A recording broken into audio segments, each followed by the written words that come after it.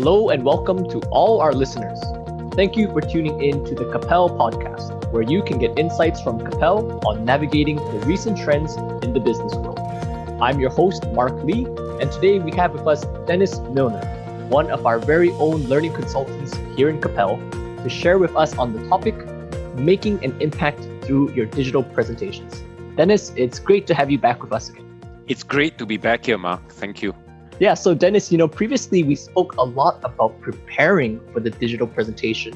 Now maybe you can bring us through some of the insights on what makes the actual digital presentation so important. Allow me to break it down to presenter management and platform management. Now, under the presenter management, during the actual presentation, the first thing I would recommend is don't use a virtual background if you can. I know this goes against a lot of popular practice out there, but unless it is absolutely necessary, where you're trying to block something out or your background is really very ugly or horrible, don't use a virtual background. It's better for you to just be up against a wall or a plain background, because a virtual background casts a lot of shadows and it blocks some of your gestures.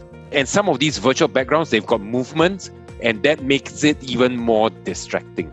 So that's the first thing I would say. Secondly, I would say look professional according to your audience and your industry. And when I say this, it means for different industries, you've got different standards. If in doubt, always just dress as the most senior person or the key stakeholder in that presentation. Yeah, Dennis, that's a great point in terms of how we look. One concern or one thought that we sometimes hear going around is, do I really have to turn on my video camera, right? And it seems that even when you read some of the literature by very professional websites, they don't seem to really have come to a consensus, a clear yes or no. Yes. What are your own thoughts on that issue? I would say definitely turn on your video recorder, because if not, then what's the point? You might as well just send your report to people and then just have them read it. But the fact that you want to engage people, besides having audio, it needs to be visual as well. So definitely turn on your video so that people can see you. They can also sense your energy, both in your voice and in your actions. And you may need to gesture in some cases to highlight certain points. So definitely turn on the video, Mark. If it is an option, keep it on. Fantastic. I think definitely from the presenter's viewpoint, it's more clear-cut. Yeah. But sometimes you hear that from the participants. And, as a trainer and as a presenter yourself, how do you maybe encourage or engage participants that are maybe not so certain they should keep their video on 100% of the time? It's important that when you start off the session to always greet everybody by name. That's what I do. Then they would in turn be forced to greet you back. And then at the same time, in the beginning, I give the instructions to tell people to leave their videos on. And I explain to them why, because it's part of the engagement process. We all know that in the digital space, the attention span is very short. And so if people are not looking at you, they'll be looking at something else. So as much as possible, we would encourage the participants to keep their videos on so that we can see them. And as presenters, you can also then gauge by their body language or from their facial expression, whether they are getting it, whether they are encouraged, whether they are excited, whether they are laughing at your jokes or not. I really like the point that you're bringing up here, Dennis, because it's really about the energy and the engagement. Just wondering if you have some tips for our digital presenters on perhaps how to energize maybe a bit of a colder room. Yes. So firstly, the energy starts with the presenter. Him or herself needs to come in very energized, very excited, or whatever it is that is appropriate. Because you don't want to come in too rah-rah when it's a very serious business presentation. Sure. At the same time, you do not want to be too serious when it's meant to be a bit more lively. So whatever is appropriate, it starts with you. When you come in, your voice, your smile, this helps. Because people are coming in, they don't know what to expect. So when they see you and they see you smile, it always helps. Then after that, what I do is that I would greet people by their names, all right? And that usually starts off well, because people then greet you back. And if you have a bit of time, get people to introduce themselves, or you help to introduce people on the panel.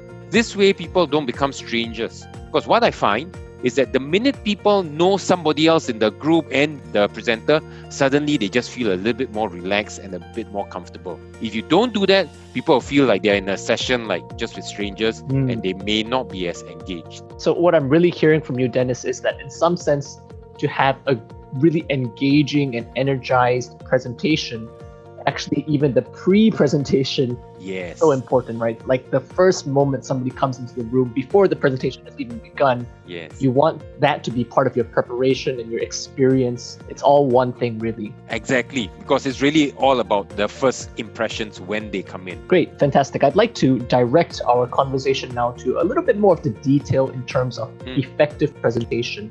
Do you have any thoughts in terms of the way we might speak or engage and articulate ourselves? Because sometimes in a room, physical room versus say a digital room, Yes, the dynamics of that can be different.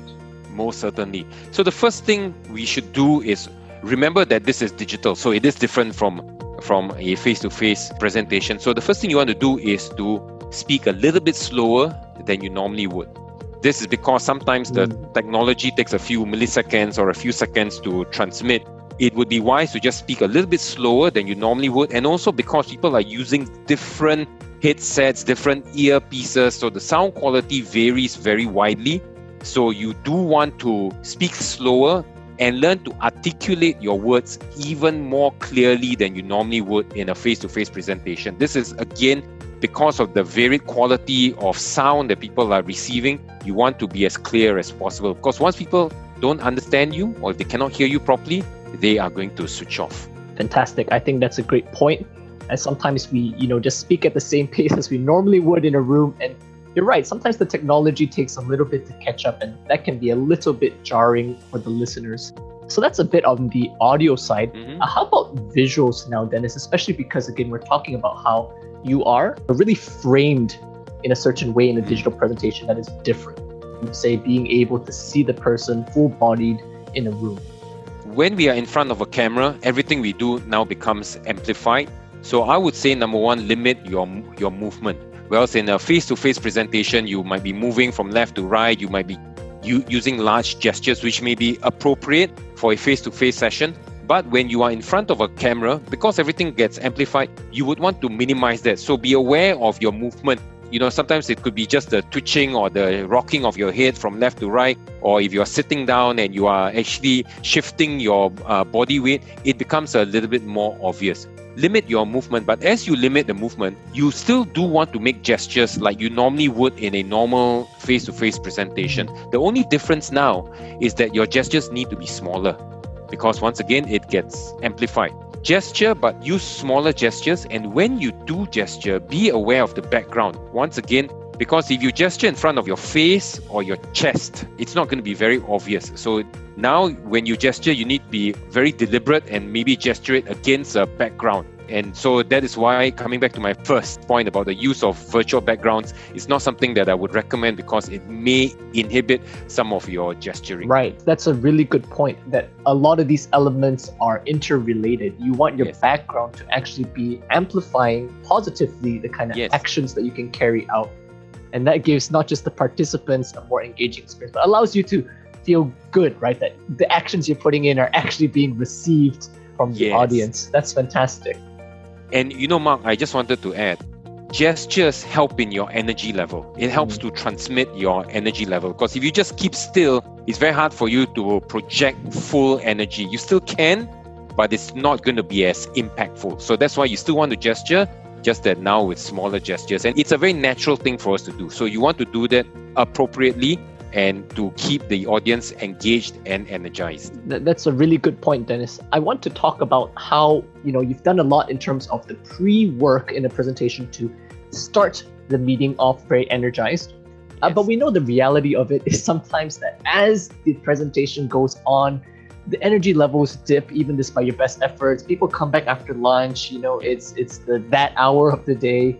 What are some tips and insights you have on how to re-energize or recapture the attention of your audience? This is actually going to move into the platform management part.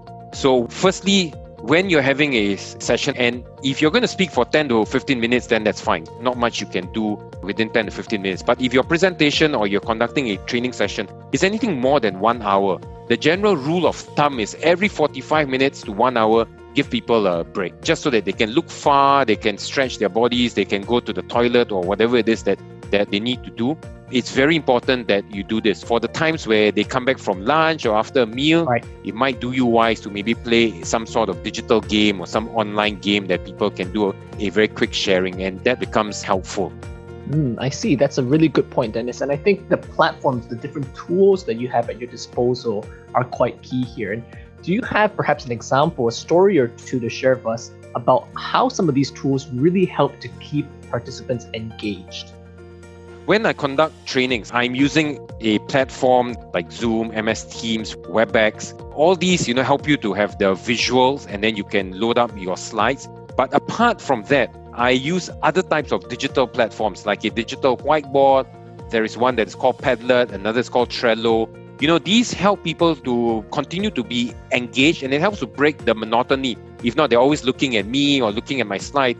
They can go out of the platform and get them to conduct some sort of activity, give them some instructions for a discussion or something for them to do. So it becomes like a digital flip chart. In the actual presentation, we've got the flip chart, but in the digital space, we use these digital whiteboards. So it's very helpful because it helps people visually to have a different experience within this particular class, and you can use them for quizzes. So I also use things like some digital quizzes, and I use platforms like Mentimeter or Kahoot. And so these, again, help people to stay engaged in a more fun manner. You can also use them for business meetings. And once again, the whole purpose of these digital platforms is just to help people to stay engaged and to give them a variety, because you don't want people to feel bored and you don't want them to lose their attention. You want to keep them engaged. So some of these digital platforms help us out. Yeah, I think it's fantastic to know that for somebody who wants to bring a lot of joy, a lot of energy into a meeting, as you would in a face-to-face meeting, there are actually a lot of options and tools that are available to you. You just have to be willing to fit it into the context of your session, but definitely they are available out there. That's right. So Dennis, we've really heard great handles on how we can have a meaningful impact through our digital presentations. Everything from preparation to the actual presentation itself, we can see there is a lot of intentional decisions that go about in making a highly positive and engaging experience for the participants as well as the presenter. Yes. I'd like to ask you if there is one particular takeaway that you'd like to impart on our listeners before we close this session. Mark, I like the word which you used earlier, intentional. So when we make a presentation, we need to be intentional in what we want to convey. So I would say, the takeaway would be this: believe in your topic or your subject, and you need to internalize it. You are sharing because you have something useful that people need or that they want to hear. That is why you are the one that is sharing it. Do all you can to make sure that it is impactful and memorable. And to do that, you need to be intentional. Your entire presentation cannot be ad hoc. It cannot be too slipshod because people's attention will just be lost. So you need to be intentional if you want to be impactful and you want your presentation to be memorable for all the right reasons. That's fantastic, Dennis. Really hit on the heart of the matter, to believe in the topic, to really believe that you have something of value to bring to your audience, and to then give it the necessary attention and preparation that values that thing that you want to bring before them. So thank you very much for that, Dennis. Yes. And we'd like to also thank all our listeners for joining us. We hope that you benefited from this podcast on making an impact through your digital presentations. Join us for our next episode in a few weeks' time on the topic engaging the millennials in your workforce. Thank you, and we look forward to having you on the next Capel podcast. Goodbye.